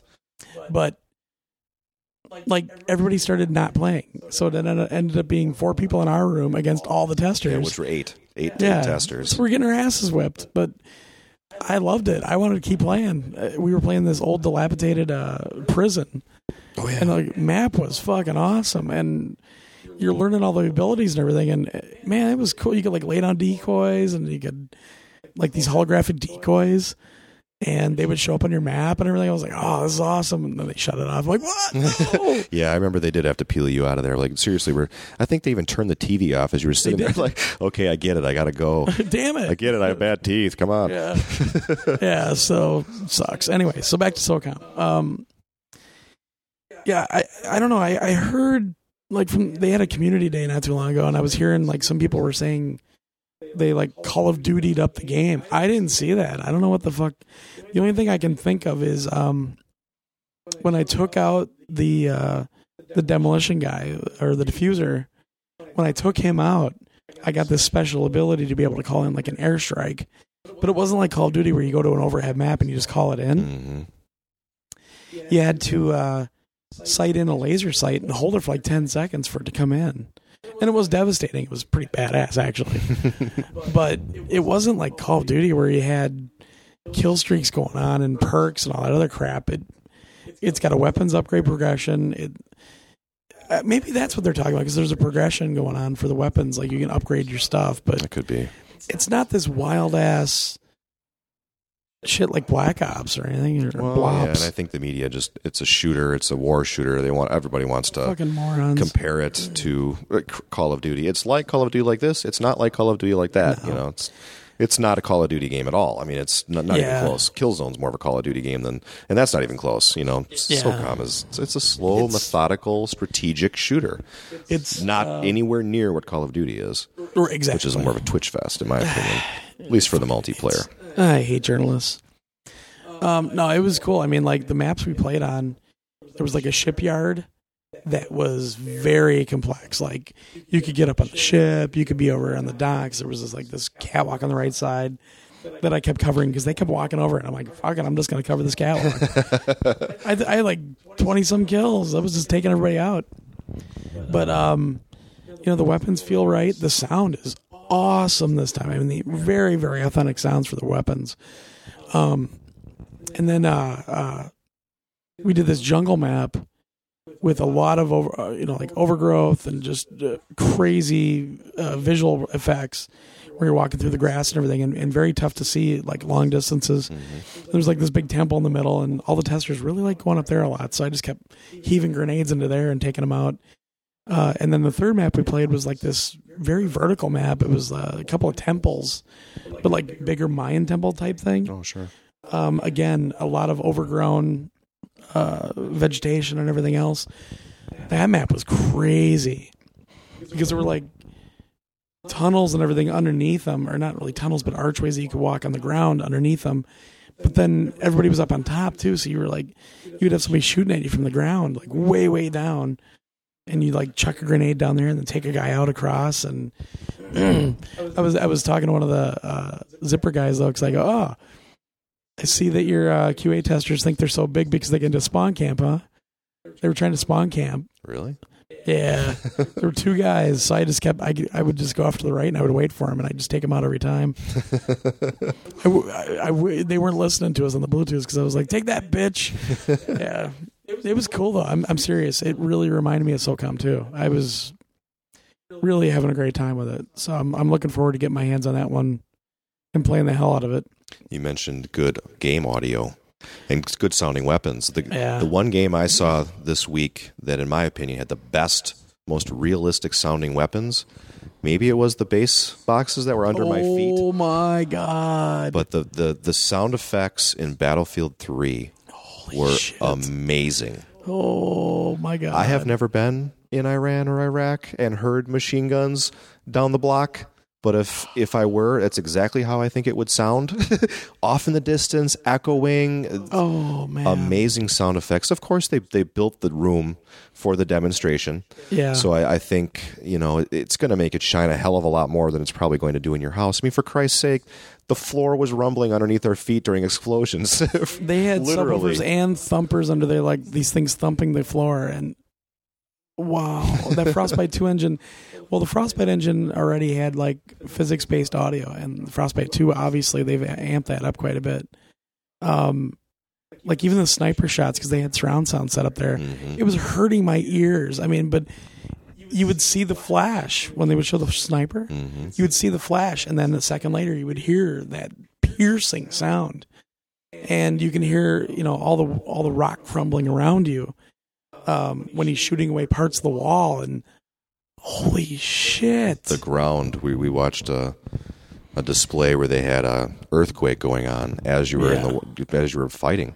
Yeah, and the ground literally undulated. It was like this wave underneath, like a water wave, but it was concrete, and it was all rendered, or it was all in the engine. It wasn't like some pre-rendered thing. Just and those visuals you guys were talking about, the trailer that kind of teased some of the visuals.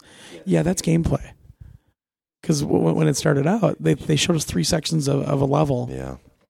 And they're in the APC, and I'm like, oh, that's got to be pre-rendered. And then he starts moving the mouse around, and I looked at Joel, like, oh my God, that's the engine. I was like, oh. You were funny. Obviously, you're a big Battlefield fan. All of our listeners know that. I was such a nerd. Like, everybody's so quiet. I'm like, fuck yeah.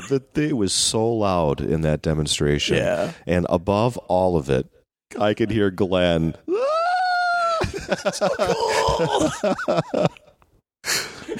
But I felt it, man. I was doing the honorary. I'm not a PC gamer, and I never really have been, except for maybe way back in the day. But shit, I want to play that on the PC because the lead platform. Holy crap, that looked just amazing. That's the next step. It's Rage and Battlefield 3. I mean, it's. I couldn't believe the fidelity. I mean, every little crack in the ground was clear and crisp. Every texture on every wall and every door looked real. That was just insane. I couldn't believe the graphic fidelity we saw. Yeah, I remember there was a scene where he went prone. He's crawling across the ground. You can see the cracks in the pavement. You can see dirt on the pavement. Yeah. Blood stains from prior shootings. Yeah, amazing level of detail. Yeah, I'm building a new PC for that game. It's going to be like $2,000, but I don't care. I'm building a new PC for that game. We also saw the free play. Battlefield free play was on Very cool. display as well. I've got a beta invite for that, and I just haven't had time to play it, but when I get back, I'm going to get into it. And that game comes out really soon, like in April. So free to play Battlefield 2, basically. Yeah, for running off a browser. It looked pretty good. It looked great, yeah. I don't know if it runs off a browser. I think it's like Battlefield Heroes where you just download it and it's microtransactions, that kind of stuff. Oh, okay. No, very, very cool. And man, it was great that we got invited by EA. Yeah, thanks a lot, EA. The open bar and everything too. Was pretty, no, it was really cool. I mean, it was a big event. A lot of people were there, and we were fortunate enough to see it because. Wow, I would have killed myself if I would have heard about it later. Like, oh, I was right there and I couldn't see it. Are you kidding me? Yeah, we had our buddy from Hip Hop Gamer standing behind us. Yeah, getting pictures with Jessica Chobot and what's his name's Vincent Pella was there. Oh, yeah, and Infinity Ward or formerly. With what are they called now? I don't know. Respawn. Yeah. Yeah. No, that was badass. Oh my god. And it's cool because Rage is coming out too, so I can build a new rig, and I'm good with Rage, and I'm good with Battlefield 3. So I don't think I'm ever going to see you again. No, PS Nation will only be Joel and Josh from now on. As soon as that game comes out, we're going to have... Yeah, there was no talk about the console versions of Battlefield 3 yet, obviously, but from what they're saying, they really want to... They say the Frostbite engine's very scalable for it, and... Hopefully it'll be good. I'm sure it will be. Yeah, that was the most crowded event I think we attended as far as media attention. Yeah. And it was the reveal. Yeah. It was the first time they showed gameplay. So I guess that makes sense. Which was cool. It was the actual gameplay. It wasn't just some pre-rendered demo or pre-canned demo that was recorded. Mm-hmm. He went behind us and he was playing the game right behind us. Mm-hmm. So, yeah. Wow. Yeah, that was... Oh, my God. Like I said, I'm not a PC gamer, and even I left that pretty impressed. Oh. What else did we see? I'm going to go see The Darkness 2 today. That's right. Yeah, we had to reschedule that. Well, had Mike Patton showed up, I would have canceled everything. We saw, what did we see yesterday afternoon? Dead Island and shit. What was the other one? Shit, the pirate one. Risen 2. Risen 2. Yes. So we had a meeting. We saw Risen 2 first, and immediately I noticed the storyline. Yeah. The amount of detail they went into the backstory was just incredible. Like, and this city is here because of this, and this creature came, and I'm like, holy, you've really thought this out. Yeah, exactly. But then they start showing the game itself, and they showed a comparison from Risen 1, which wasn't on the PS3, to Risen 2, which will be, potentially. It's on next-gen platforms, quote-unquote, I believe. Yeah. Amazing step up from the last Risen, and I'm not an RPG guy by any stretch, and I want to play this. It was pretty cool. Yeah, because you're a pirate, or you're not a pirate. Yar. You're playing with pirates as part of the plot. Yar. So, yar. Yar, I'm not attractive.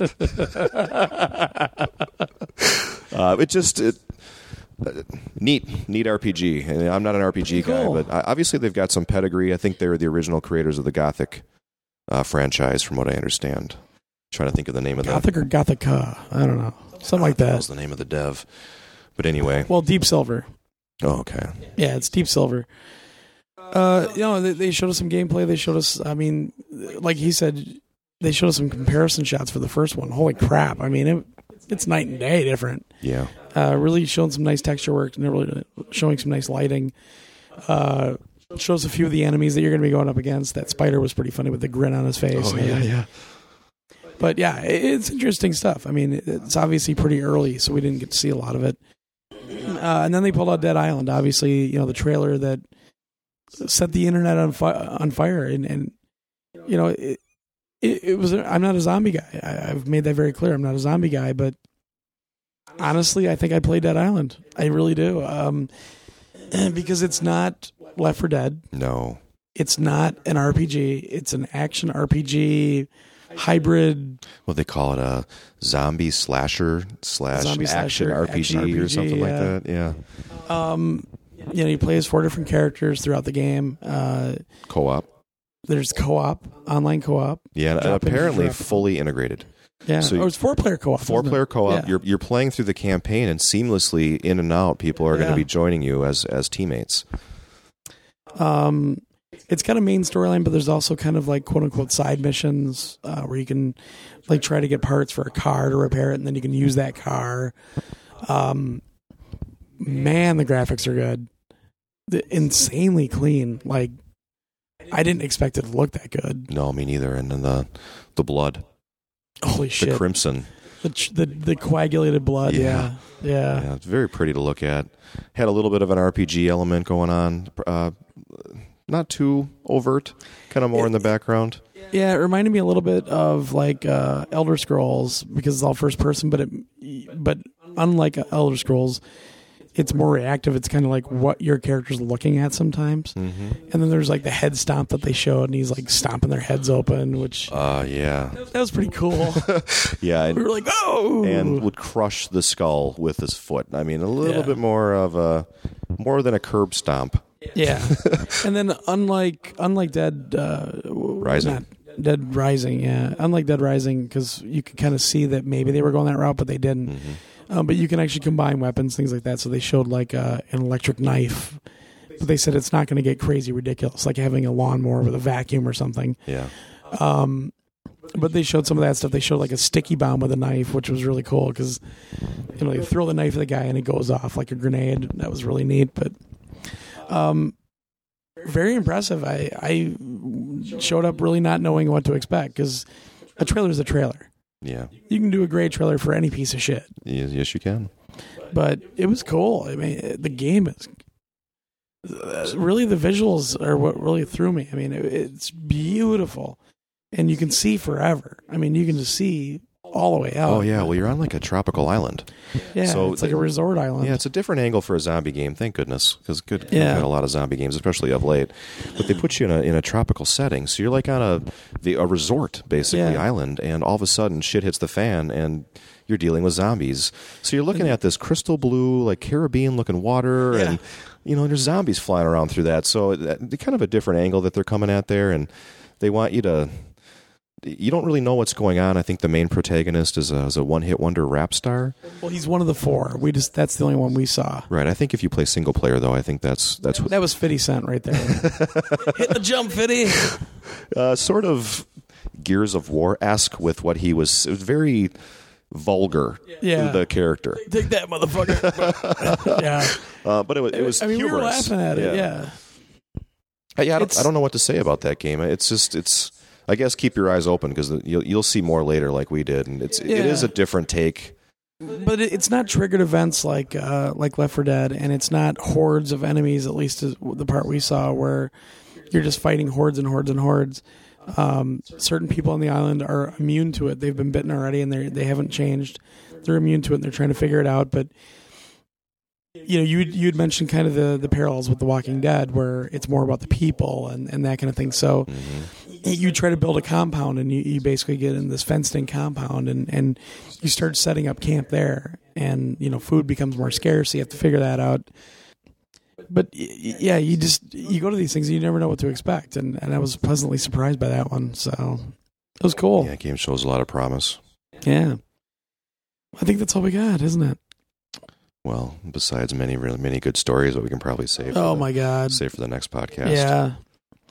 Yeah, well, we got to see a lot of people. We got to see Mr. Jaffe. We got to see Stig, half in the bag, which was funny. Mm-hmm. But we saw Stig. I got to see Ed Boon, geek out over him for a minute.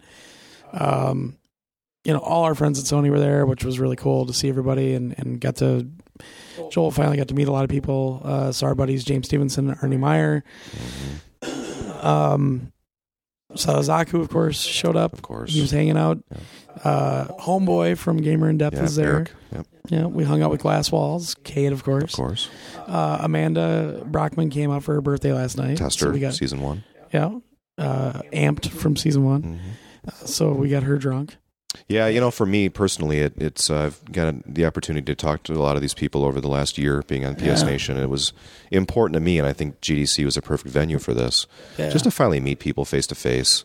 shake their hands, get to know them a little bit. So next time I Yeah. talk to them on the internet, I actually kind of know who I'm talking to. And It was just kind of funny the whole week. I'm pointing people out to him like, oh, there's Chris Kohler. Oh, there's Nan Guy Kroll. There's Adam Sessler. There's boom, boom, boom. Yeah. It is weird here because it's such a smaller subset compared to E3, and we were seeing everybody. I'm like, oh, there's that guy. Oh, there's that guy. Oh, hey. yeah, it really was the who's who of journalists that were here. And because it was more of an intimate setting, very relaxed. I haven't been to E3, but I've heard Right. enough to know that it's not relaxed. You're it's more utter- bump, meeting. You're It's utter cramming as much chaos. as you can in. There's so much to get to. You can't get to everything. Yeah. We weren't attendees to GDC. We didn't have the pass. Obviously, We didn't have badges. no. GDC is a game developers conference. It's more about networking, sharing tools, software. It's not about us or the media, but being near it. Obviously, the game companies are doing stuff for us in the media, and it was very intimate. Just got to sit. And I played hours of a lot of these games that we're talking about. Yeah. So relaxed, and just really appreciated the opportunity to meet people. Definitely. Had a really nice time. Yeah, and finally got to meet Stan from Astro Gaming, and he's invited me over because Joel's abandoning me today. Invited me over to the Astro Studios or Astro's offices, and he's going to give me a little tour, and he's going to give us some review equipment. Yeah. So we're going to have some Astro Gaming headsets to or at least one pair of headsets to try out and review on the show for you guys. And we've asked for wireless this time because I know a lot of people ask about wireless. Yeah, we get so many emails about gaming headsets. Yeah. I'd say a couple a week. And it's like, hey, At least. we talked about that last week. But I think what people are trying to get at is there's not a lot of information out there on headsets. True. You can get game reviews up the wazoo from every outlet under the sun. But try and find a review of a Turtle Beach headset or of or comparisons. Yeah, and really Astro was the big holdout out of any of them. And we've had a couple of review units from Turtle Beach. We've had some from Triton. We've had some from Logitech. This is really Astro, but Astro is considered kind of the really high end. So we definitely wanted to get a hold of them and see how good they really are. And we got to use them a little bit for the Resistance 3 thing. And we did. First blush, really impressed. Very comfortable. Yeah, so I'm looking forward to it. It was in a loud room, so I couldn't really tell the audio fidelity. True. We didn't really get to mess with them. Very comfortable, and oh my god, yeah. Make sure you grab me one. I'll see if I can sneak it. Well, I'm bringing Amanda along. I'll let her schmooze them. Well, she ain't taking mine. I said it last night, and I'm saying it again. Come on, shake your ass, Amanda. Kidding. I can't think of what else to say right now. But here we are sitting here Friday morning after GDC. In the Red Roof Inn. 8-9 in the morning here. Out pretty late last night. Had a great time. So. Oh, thank God your wife came back to the hotel and slept and came over and picked us up. Oh, yeah, that was awesome. That helped. Yeah. That having a sober driver was very nice last night. But I'm sure as time goes on, we got a lot of material. Our home episode, we're gonna have some very good footage in home upcoming. Yeah, I think our next 2 home episodes are going to be all video from GDC. Actually, it's good stuff though. Yeah, and it's actual gameplay that people are going to get to see from some of these games as well. Yeah. Oh, we forgot to mention. Well, I'll mention it, but we're going to have them on next week. But Slam Bolt Scrappers. Oh, of course. We've talked about that game so many times. Release date was announced. Yeah, in 2 weeks. 15th. Yes. We're going to have those guys on the show next week, and we'll get to talk more about that game. But seriously, this game kicks ass. Yeah, you lined up a lot of good interviews for upcoming podcasts. Hey, nice work. That's my job. Nice work. That's my job. That's what I do. Yeah, we're going to have some cool stuff. We're going to have somebody on for Infamous 2. We're going to have James back on a little bit later on to talk about Resistance 3 and All for One. Obviously, we're going to try to get something for Uncharted 3 a little bit closer. That's going to be a little while. Hopefully some Motorstorms coverage down the road, too. We will definitely have some more Motorstorm coverage, yeah. And we got some cool stuff coming up. So really looking forward to pre-E3 hijinks. I think we're going to have some fun stuff going on. But yeah, we'll talk to the folks from Firehose next week. And, we might even have Ariel back on and for Pixel Junk Shooter, too. Yeah, we're not going to blow our GDC load on this one podcast. Yeah, we are. No, we'll keep this one stout, and you're going to get a lot of coverage from us here in video form, and we get Josh on the show next week. I'm anxious to talk to him about what he saw back at home, because we're here entrenched in it. We're here entrenched in it, so unlike you at home, I didn't get as much coverage as you did. I was kind of focused in on certain things, and I think after we get home and do some write-ups and stuff, next week we'll have more to share, more to talk about. We'll remember some more things. Yeah. Yeah, so I think we're going to wrap her up here, and holy shit, we went a long time. Go figure. It's not unlike us to do that. Well, Josh isn't here, so we're not at 3 hours. And I'm here, and so, You never talk. No, very, very cool. Thanks to Sony for pretty much letting us hang out in that lounge the whole time. Yeah, definitely. Holy crap. I was there a lot, but... yeah, thanks to everybody that we met, and we met a lot of new faces, made a lot of new friends, and thanks in advance to Stan for getting us some review equipment for Astro, and we're really looking forward to checking those things out and hopefully getting all the information out to all of our listeners. And yeah, we'll have our home video up very soon. Very soon. And next week, back in the regular schedule, show will be out Thursday for a change. Yeah. No. I'm going to edit this on the plane. That's ambition. Yeah, so sorry if the audio sucked. We don't know. It looks like it's all right, but there might be an echo. Who knows? But we're ghetto this week. And next week it'll be the three of us again, back to normal. Yeah. And hopefully I have my voice back. Yeah, just in time for you to lose it again at MGC. Exactly. MidwestGamingClassic.com, yo. Yeah. You got to check it out. You got to come. And actually, we're going to have Slam Bolt Scrappers set up at MGC. Very good to hear. Yeah, so we'll have it up there. All right, let's get out of here. Well, the normal shit, I don't even have it in front of me, but go to psnation.org. All of our contact info is there. Email us at podcast@psnation.org. Don't forget audiblepodcast.com/psnation. Mm-hmm. Sign up for the 14-day free trial. Get a free book out of the deal. Help us out. And Zazzle.com/psnation. Twitter, Facebook, email. Facebook, at PSNation. Blah, blah, blah. At PS3 if you can't find us, you suck. Exactly.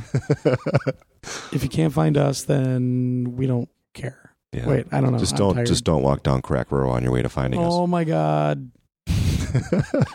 Someone's gonna get raped up in here.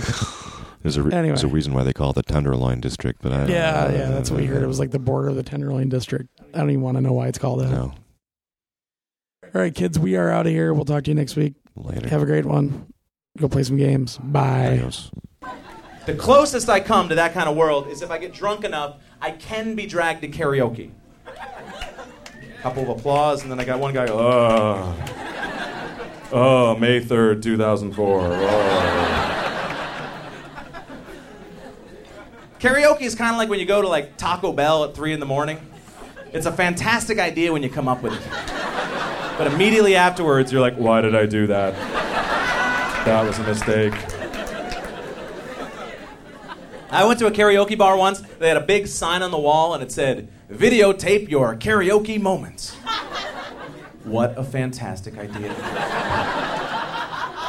Not just for nostalgia, but also for when your friends and family need evidence for your alcoholic intervention. I don't have a drinking problem. Oh, really?